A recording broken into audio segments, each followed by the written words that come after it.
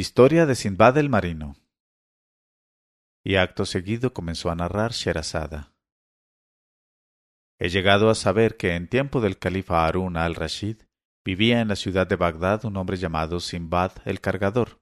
Era de condición pobre y para ganarse la vida acostumbraba a transportar bultos en su cabeza. Un día entre los días hubo de llevar cierta carga muy pesada, y aquel día precisamente sentíase un calor tan excesivo que sudaba el cargador abrumado por el peso que llevaba encima. Intolerable se había hecho ya la temperatura cuando el cargador pasó por delante de la puerta de una casa que debía pertenecer a algún mercader rico, a juzgar por el suelo bien barrido y regado alrededor con agua de rosas. Soplaba allí una brisa gratísima, y cerca de la puerta aparecía un ancho banco para sentarse.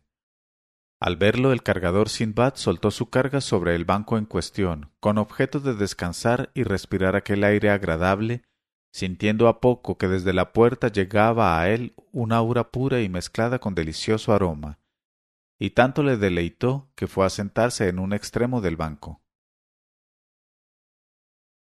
Entonces advirtió un concierto de laúdes e instrumentos diversos acompañados por magníficas voces que cantaban canciones en un lenguaje escogido, y advirtió también píos de aves canoras que glorificaban de modo encantador a Alá el Altísimo. Distinguió entre otros acentos de tórtolas, de ruiseñores, de mirlos, de bulbuls, de palomas de collar y de perdices domésticas. Maravillóse mucho e impulsado por el placer enorme que todo aquello le causaba, asomó la cabeza por la rendija abierta de la puerta y vio en el fondo un jardín inmenso, donde se apiñaban servidores jóvenes y esclavos y criados y gente de todas calidades, y había allí cosas que no se encontraría más que en alcázares de reyes y sultanes. Tras esto llegó hasta él una tufarada de manjares realmente admirables y deliciosos, a la cual se mezclaba todo género de fragancias exquisitas procedentes de diversas vituallas y bebidas de buena calidad. Entonces no pudo por menos de suspirar y alzó al cielo los ojos y exclamó: Gloria a ti, Señor Creador, oh Donador. Sin calcular, repartes cuantos dones te placen, oh Dios mío. Pero no creas que clamo a ti para pedirte cuentas de tus actos o para preguntarte acerca de tu justicia y de tu voluntad, porque a la criatura le está vedado interrogar a su dueño omnipotente. Me limito a observar: gloria a ti. Enriqueces o empobreces, elevas o humillas, conforme a tus deseos, y siempre obras con lógica, aunque a veces no podamos comprenderla. He ahí al amo de esta casa, es dichoso hasta los límites extremos de la felicidad. Disfruta las delicias de esos aromas encantadores, de esas fragancias agradables, de esos manjares sabrosos, de esas bebidas superiormente deliciosas. Vive feliz, tranquilo y contentísimo, mientras otros, como yo, por ejemplo, nos hallamos en el último confín de la fatiga y la miseria. Luego apoyó el cargador su mano en la mejilla y a toda voz cantó los siguientes versos que iba improvisando. Suele ocurrir que un desgraciado sin albergue se despierte de pronto a la sombra de un palacio creado por su destino. Pero ay, yo cada mañana me despierto más miserable que la víspera. Por instantes aumenta mi infortunio, como la carga que a mi espalda pesa fatigosa, en tanto que otros viven dichosos y contentos en el seno de los bienes que la suerte les prodiga. ¿Cargó nunca el destino la espalda de un hombre con carga parecida a la aguantada por mi espalda? Sin embargo, no dejan de ser mis semejantes otros que están ahitos de honores y reposo. Y aunque no dejan de ser mis semejantes, entre ellos y yo puso la suerte alguna diferencia, pareciéndome yo a ellos como el vinagre amargo y rancio se parece al vino. Pero no pienses que te acuso en lo más mínimo, oh mi señor, porque nunca haya gozado yo de tu largueza. Eres grande, magnánimo y justo, y bien sé que juzgas con sabiduría.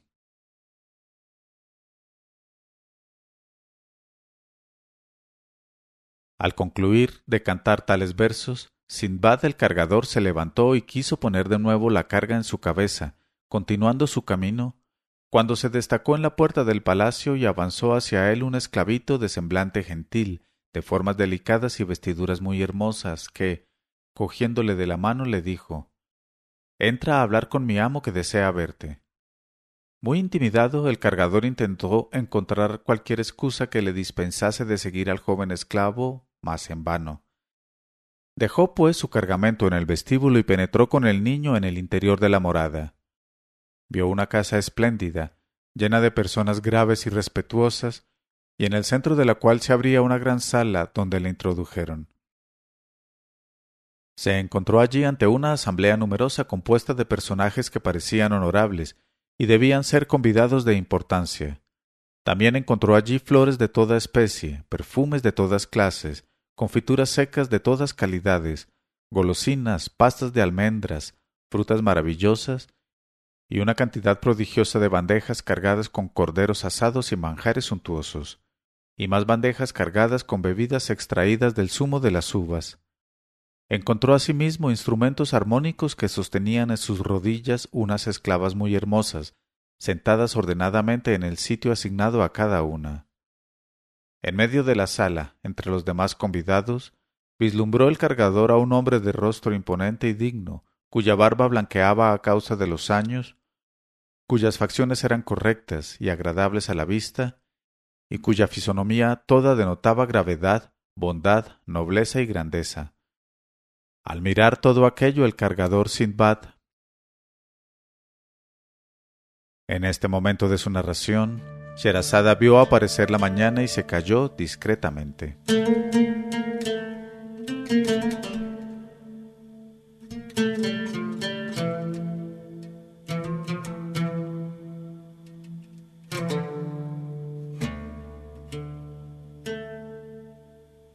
Pero cuando llegó la 191ª noche, ella dijo: Al mirar todo aquello, el cargador Sindbad quedó sobrecogido y se dijo: Por Alá, esta morada debe ser un palacio del país de los genios poderosos, o la residencia de un rey muy ilustre o de un sultán.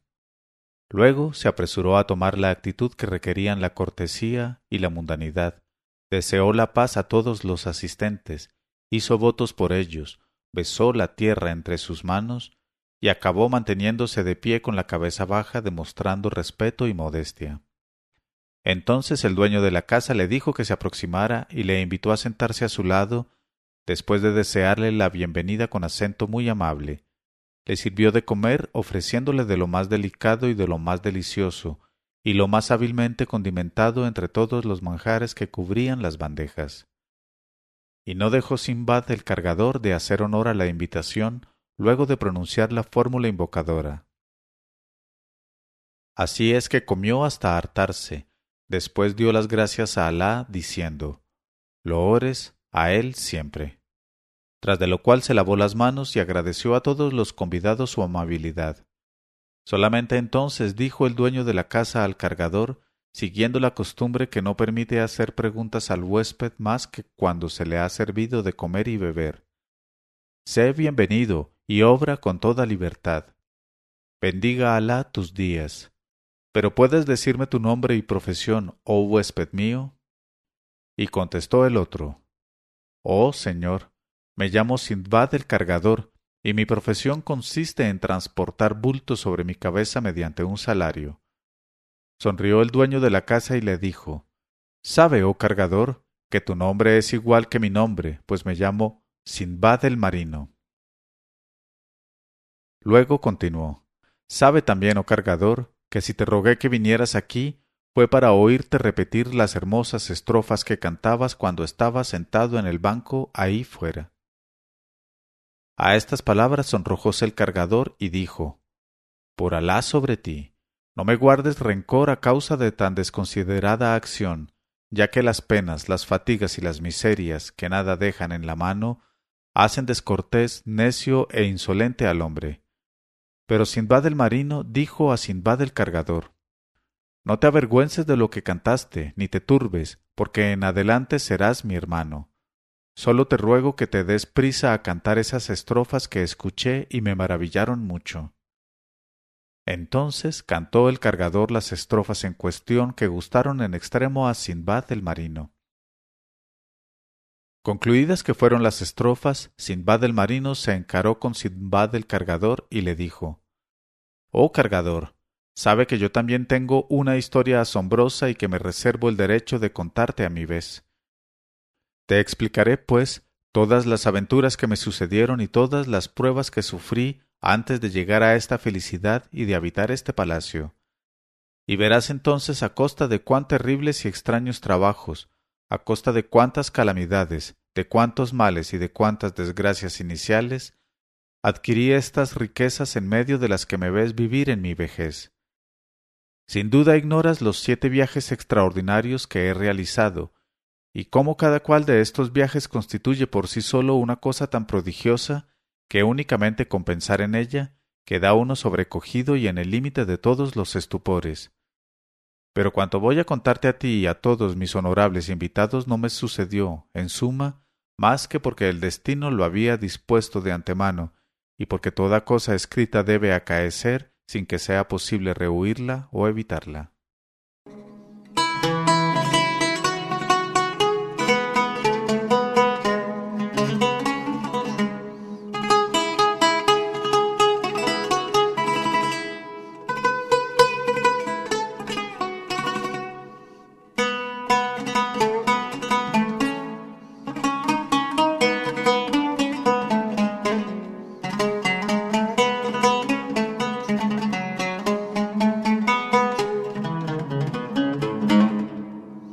La primera historia de las historias de Sindbad el marino que trata del primer viaje.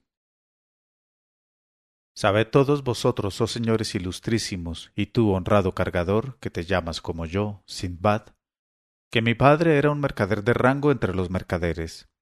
Había en su casa numerosas riquezas, de las cuales hacía uso sin cesar para distribuir a los pobres dádivas con largueza, si bien con prudencia, ya que a su muerte me dejó muchos bienes, tierras y poblados enteros, siendo yo muy pequeño todavía. Cuando llegué a la edad de hombre, tomé posesión de todo aquello y me dediqué a comer manjares extraordinarios y a beber bebidas extraordinarias, alternando con la gente joven y presumiendo de trajes excesivamente caros, y cultivando el trato de amigos y camaradas. Estaba convencido de que aquello había de durar siempre para mayor ventaja mía. Continué viviendo mucho tiempo así, hasta que un día, curado de mis errores y vuelto a mi razón, hube de notar que mis riquezas habíanse disipado, mi condición había cambiado, y mis bienes habían huido. Entonces desperté completamente de mi inacción, sintiéndome poseído por el temor y el espanto de llegar a la vejez un día sin tener qué ponerme. También entonces me vinieron a la memoria estas palabras que mi difunto padre se complacía en repetir, palabras de nuestro señor Soleimán ben Daud, con ambos la plegaria y la paz. Hay 3 cosas preferibles a otras 3. El día en que se muere es menos penoso que el día en que se nace. Un perro vivo vale más que un león muerto, y la tumba es mejor que la pobreza. Tan pronto como me asaltaron estos pensamientos me levanté, reuní lo que me restaba de muebles y vestidos, y sin pérdida de momento lo vendí en la moneda pública con los residuos de mis bienes, propiedades y tierras. De este modo me hice con la suma de 3000 dracmas. En este momento de su narración, Sherazada vio aparecer la mañana y se calló discretamente.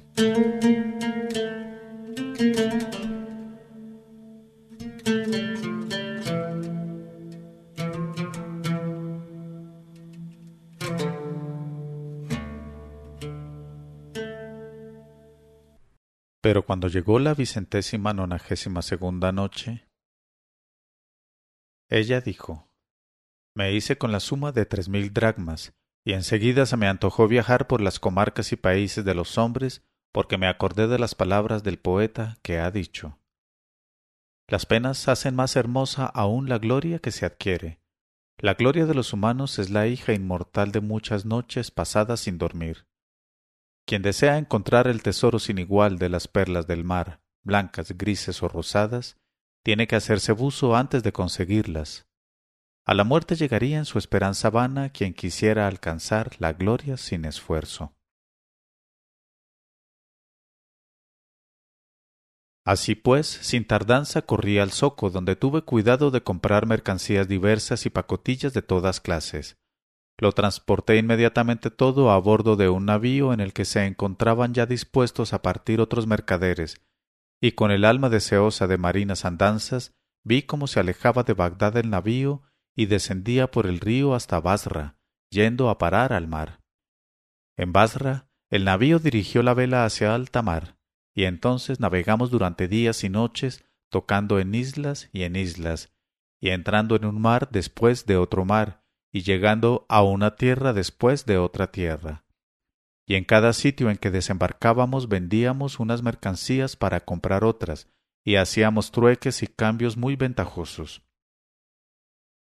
Un día en que navegábamos sin ver tierra desde hacía varios días, vimos surgir del mar una isla que por su vegetación nos pareció algún jardín maravilloso entre los jardines del Edén.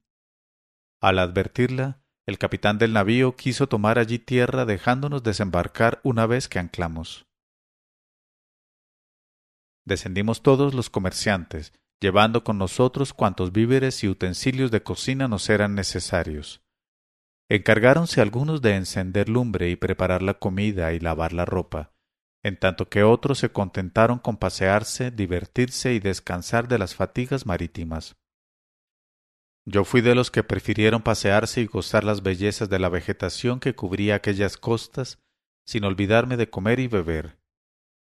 Mientras de tal manera reposábamos, sentimos de repente que temblaba la isla toda con tan ruda sacudida que fuimos despedidos a algunos pies de altura sobre el suelo. Y en aquel momento vimos aparecer en la proa del navío al capitán que nos gritaba con una voz terrible y gestos alarmantes: «¡Salvaos pronto, oh pasajeros! Subid enseguida a bordo, dejadlo todo, abandonad en tierra vuestros efectos y salvad vuestras almas. Huid del abismo que os espera. Porque la isla donde os encontráis no es una isla, sino una ballena gigantesca que eligió en medio de este mar su domicilio desde antiguos tiempos, y merced a la arena marina crecieron árboles en su lomo.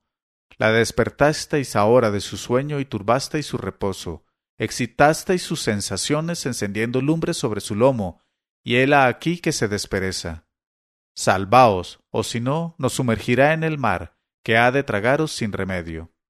Salvaos, dejadlo todo, que he de partir». Al oír estas palabras del capitán, los pasajeros aterrados dejaron todos sus efectos, vestidos, utensilios y hornillas, y echaron a correr hacia el navío que a la sazón levaba ancla. Pudieron alcanzarlo a tiempo algunos, otros no pudieron, porque la ballena se había ya puesto en movimiento y tras unos cuantos saltos espantosos se sumergía en el mar con cuanto tenía encima del lomo, y las olas que chocaban y se entrechocaban cerráronse para siempre sobre ella y sobre ellos. Yo fui de los que se quedaron abandonados encima de la ballena y habían de ahogarse. Pero Alá el Altísimo veló por mí y me libró de ahogarme poniéndome al alcance de la mano una especie de cubeta grande de madera, llevada allí por los pasajeros para lavar su ropa.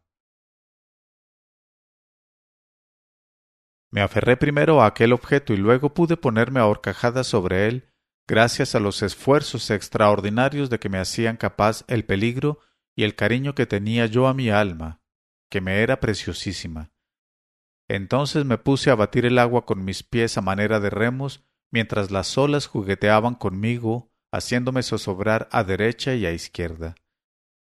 En cuanto al capitán, se dio prisa a alejarse a toda vela con los que se pudieron salvar, sin ocuparse de los que sobrenadaban todavía. No tardaron en perecer éstos mientras yo ponía a contribución todas mis fuerzas para servirme de mis pies, a fin de alcanzar al navío, al cual hube de seguir con los ojos hasta que desapareció de mi vista, y la noche cayó sobre el mar, dándome la certeza de mi perdición y mi abandono. Durante una noche y un día enteros estuve en lucha contra el abismo. El viento y las corrientes me arrastraron a las orillas de una isla escarpada, cubierta de plantas trepadoras que descendían a lo largo de los acantilados hundiéndose en el mar. Me hacía a estos ramajes, y ayudándome con pies y manos conseguí trepar hasta lo alto del acantilado. Habiéndome escapado de tal modo de una perdición segura, pensé entonces en examinar mi cuerpo, y vi que estaba lleno de contusiones, y tenía los pies hinchados y con huellas de mordeduras de peces que habíanse llenado el vientre a costa de mis extremidades.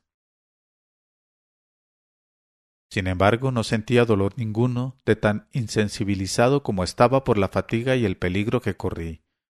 Me eché de bruces como un cadáver en el suelo de la isla y me desvanecí, sumergido en un aniquilamiento total.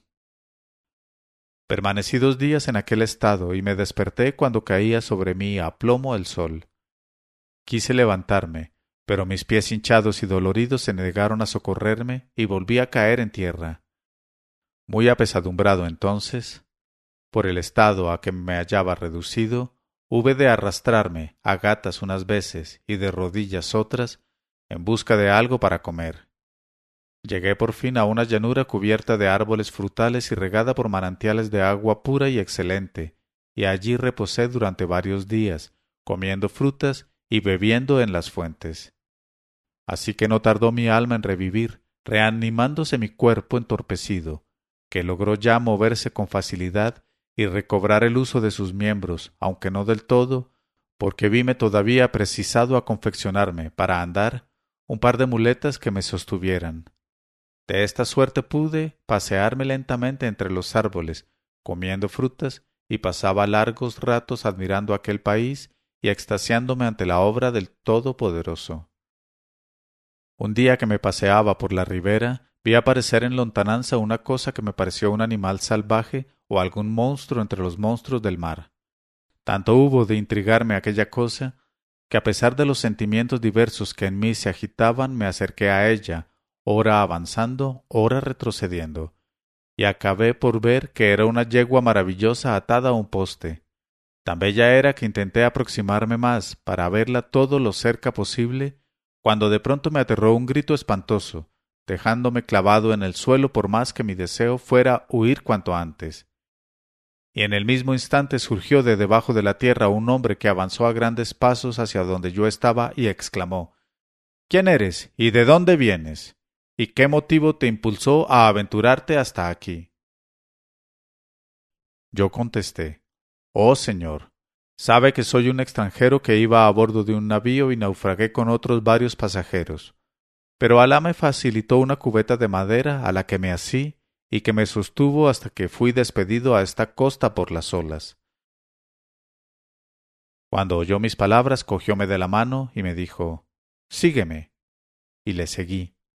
Entonces me hizo bajar a una caverna subterránea y me obligó a entrar en un salón en cuyo sitio de honor me invitó a sentarme y me llevó algo de comer, porque yo tenía hambre. Comí hasta hartarme y apaciguar mi ánimo. Entonces me interrogó acerca de mi aventura y se la conté desde el principio al fin. Y se asombró prodigiosamente. Luego añadí: Por Alá sobre ti, oh dueño mío, no te enfades demasiado por lo que voy a preguntarte. Acabo de contarte la verdad de mi aventura, y ahora anhelaría saber el motivo de tu estancia en esta sala subterránea y la causa por que atas sola a esa yegua en la orilla del mar. Él me dijo: Sabe que somos varios los que estamos en esta isla, situados en diferentes lugares. En este momento de su narración, Sherazada vio aparecer la mañana y se calló discretamente.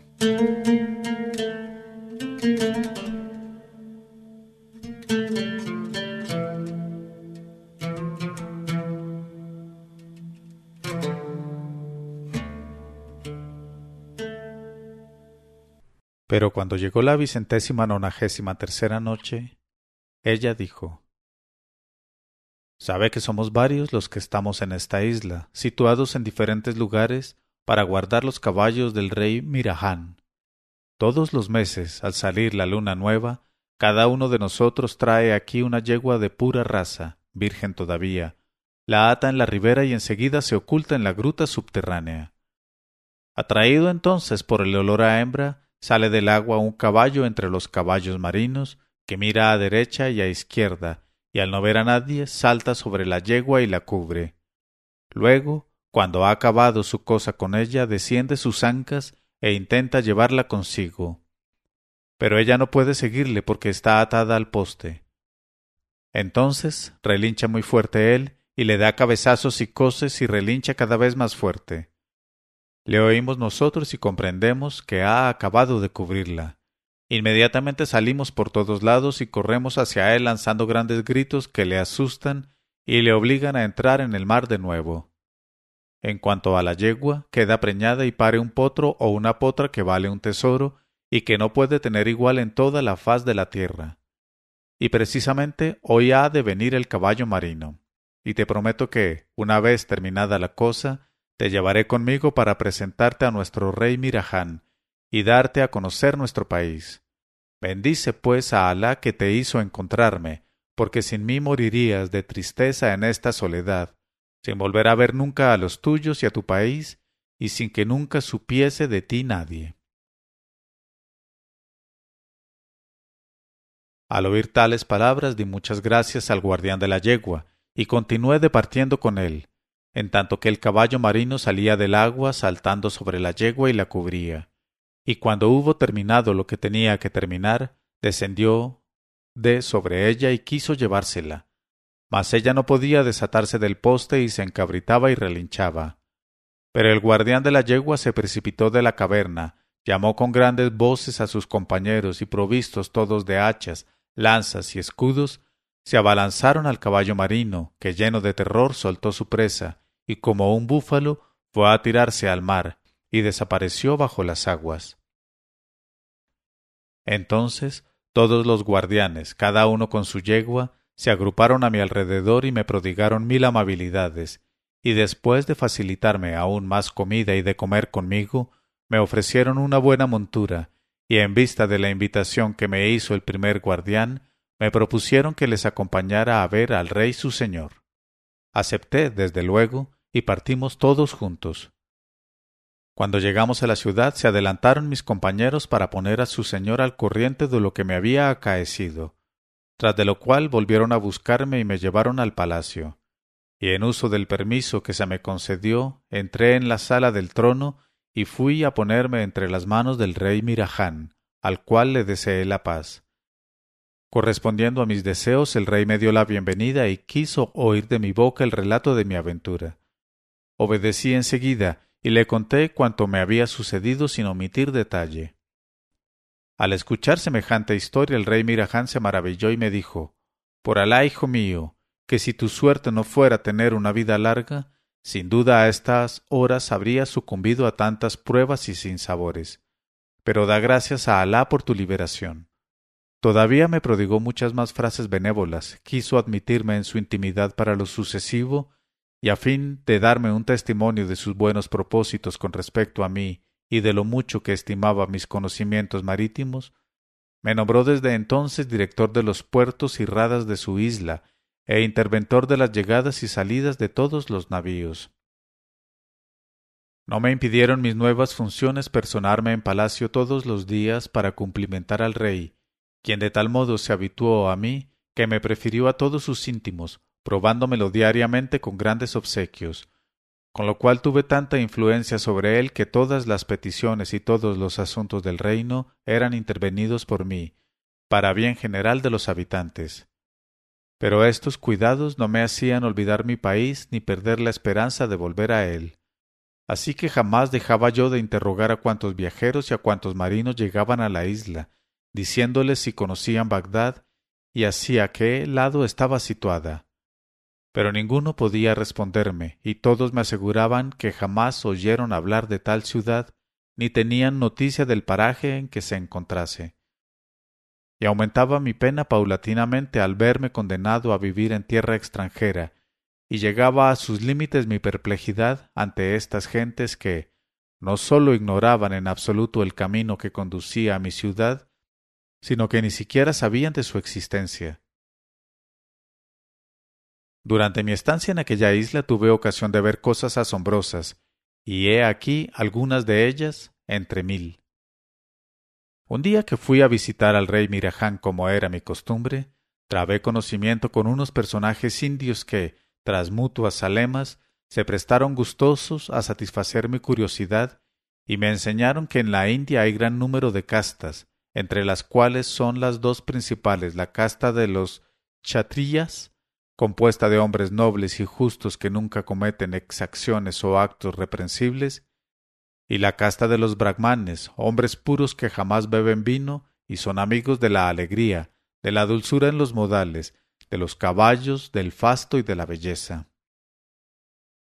Aquellos sabios indios me enseñaron también que las castas principales se dividen en otras 72 castas, que no tienen entre sí relación ninguna, lo cual hubo de asombrarme hasta el límite del asombro.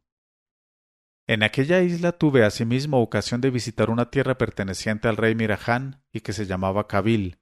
Todas las noches se oían en ella resonar timbales y tambores, y pude observar que sus habitantes estaban muy fuertes en materia de silogismos y eran fértiles en hermosos pensamientos. De ahí que se hallasen muy reputados entre viajeros y mercaderes. En aquellos mares lejanos vi cierto día un pez de 100 codos de longitud y otros peces cuyo rostro se parecía al rostro de los búhos. En verdad, oh amigos, que aún vi cosas más extraordinarias y prodigiosas, cuyo relato me apartaría demasiado de la cuestión. Me limitaré a añadir que viví todavía en aquella isla el tiempo necesario para aprender muchas cosas y a enriquecerme con diversos cambios, ventas y compras. Un día, según mi costumbre, estaba yo de pie a la orilla del mar, en el ejercicio de mis funciones, y permanecía apoyado en mi muleta, como siempre, cuando vi entrar en la rada un navío enorme lleno de mercaderes. Esperé a que el navío hubiese anclado sólidamente y soltado su escala para subir a bordo y buscar al capitán a fin de inscribir su cargamento. Los marineros iban desembarcando todas las mercancías que al propio tiempo yo anotaba, y cuando terminaron su trabajo pregunté al capitán: ¿Queda aún alguna cosa en tu navío? Me contestó: Aún quedan, oh mi señor, algunas mercancías en el fondo del navío, pero están en depósito únicamente porque se ahogó hace mucho tiempo su propietario que viajaba con nosotros, y quisiéramos vender esas mercancías para entregar su importe a los parientes del difunto en Bagdad, morada de paz.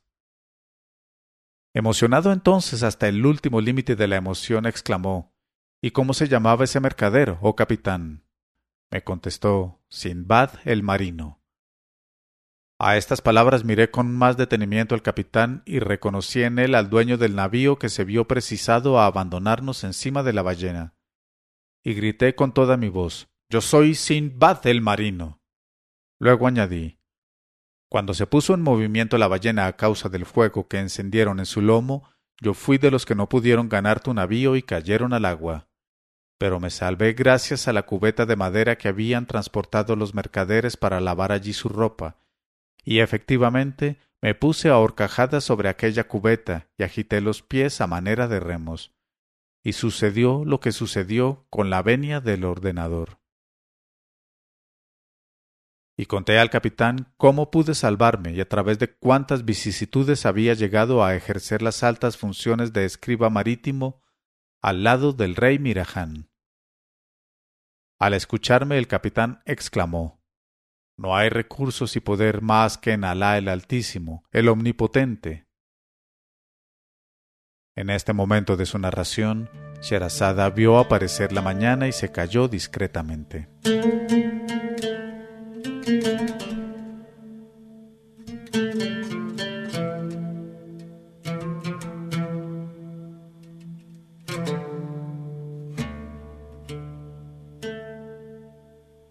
Pero cuando llegó la 194ª noche, ella dijo: «No hay recursos y poder más que en Alá el Altísimo, el Omnipotente. Ya no queda conciencia ni honradez en ninguna criatura de este mundo. ¿Cómo osas afirmar que eres Sindbad el marino, oh escriba astuto, cuando todos nosotros le vimos por nuestros propios ojos ahogarse con los demás mercaderes? Vergüenza sobre ti por mentir con impudicia tanta». Entonces le contesté: «Cierto, oh capitán, que la mentira es la renta de los bellacos, pero escúchame porque voy a probarte que soy Sindbad el ahogado».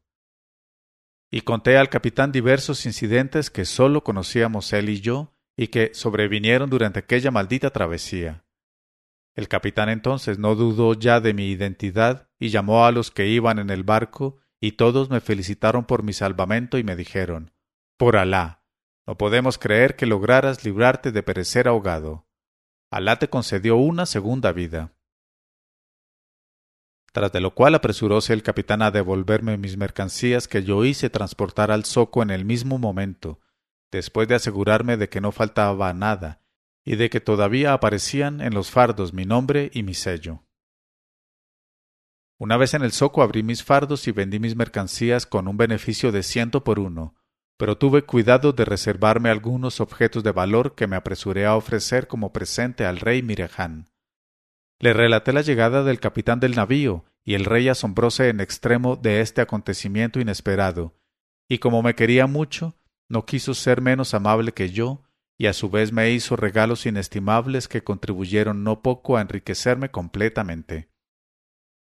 Porque yo me di prisa a vender todo aquello, realizando así una fortuna considerable que transporté a bordo del mismo navío donde había emprendido antes mi viaje. Efectuado esto, fui a palacio para despedirme del rey Miraján y darle gracias por todas sus generosidades y por su protección. Me despidió con frases muy conmovedoras, y no me dejó partir sin haberme ofrecido aún más presentes suntuosos y objetos de valor que ya no me decidí a vender, y que, por cierto, estáis viendo ahora en esta sala, oh mis honorables invitados. Tuve igualmente cuidado de llevar conmigo por todo equipaje los perfumes que estáis aspirando aquí, madera de áloe, alcanfor, incienso y sándalo, productos de aquella isla lejana. Subí enseguida a bordo y a poco dióse a la vela el navío con la autorización de Alá, porque nos favoreció la fortuna y nos ayudó el destino en aquella travesía que duró días y noches. Y por último, una mañana llegamos con salud a la vista de Basra, donde no nos detuvimos más que muy escaso tiempo para ascender por el río y entrar al fin, con el alma regocijada, en la ciudad de paz, Bagdad, mi tierra. Cargado de riquezas y con la mano pronta para las dádivas, llegué a mi calle así y entré en mi casa, donde volví a ver con buena salud a mi familia y a mis amigos. Y al punto compré gran cantidad de esclavos de uno y otro sexo, mamalik, mujeres hermosas, negros, tierras, casas y propiedades, como no tuve nunca, ni aun cuando murió mi padre. Con esta nueva vida olvidé las vicisitudes pasadas, las penas y los peligros sufridos, la tristeza del destierro, los sinsabores y fatigas del viaje. Tuve amigos numerosos y deliciosos, y durante largo tiempo viví una vida llena de agrado y de placeres, y exenta de preocupaciones y molestias, disfrutando con toda mi alma de cuanto me gustaba, y comiendo manjares admirables y bebiendo bebidas deliciosas. Y tal es el primero de mis viajes. Pero mañana, si Alá quiere, os contaré, oh invitados míos, el segundo de los 7 viajes que emprendí, y que es bastante más extraordinario que el primero. Y Sindbad el marino se encaró con Sindbad el cargador, y le rogó que cenase con él. Luego, tras de haberle tratado con mucho miramiento y afabilidad, hizo que le entregaran 1000 monedas de oro, y antes de despedirle le invitó a volver al día siguiente, diciéndole: para mí, tu urbanidad será siempre un placer y tus buenos modales una delicia. Y contestó Sindbad el cargador: por encima de mi cabeza y de mis ojos, obedezco con respeto, y sea continua en tu casa la alegría, oh señor mío. Salió entonces de allí, después de dar las gracias y llevarse consigo el regalo que acababa de recibir, y retornó a su hogar, maravillándose hasta el límite de la maravilla, y pensó toda la noche en lo que acababa de escuchar y experimentar. Así es que en cuanto amaneció apresuróse a volver a casa de Sindbad el marino. En este momento de su narración, Sherazada vio aparecer la mañana y se calló discretamente.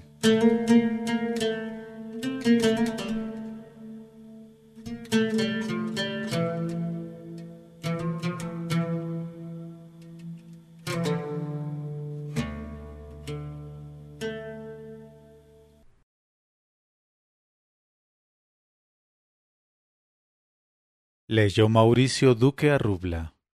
1001noches.co 1001noches.co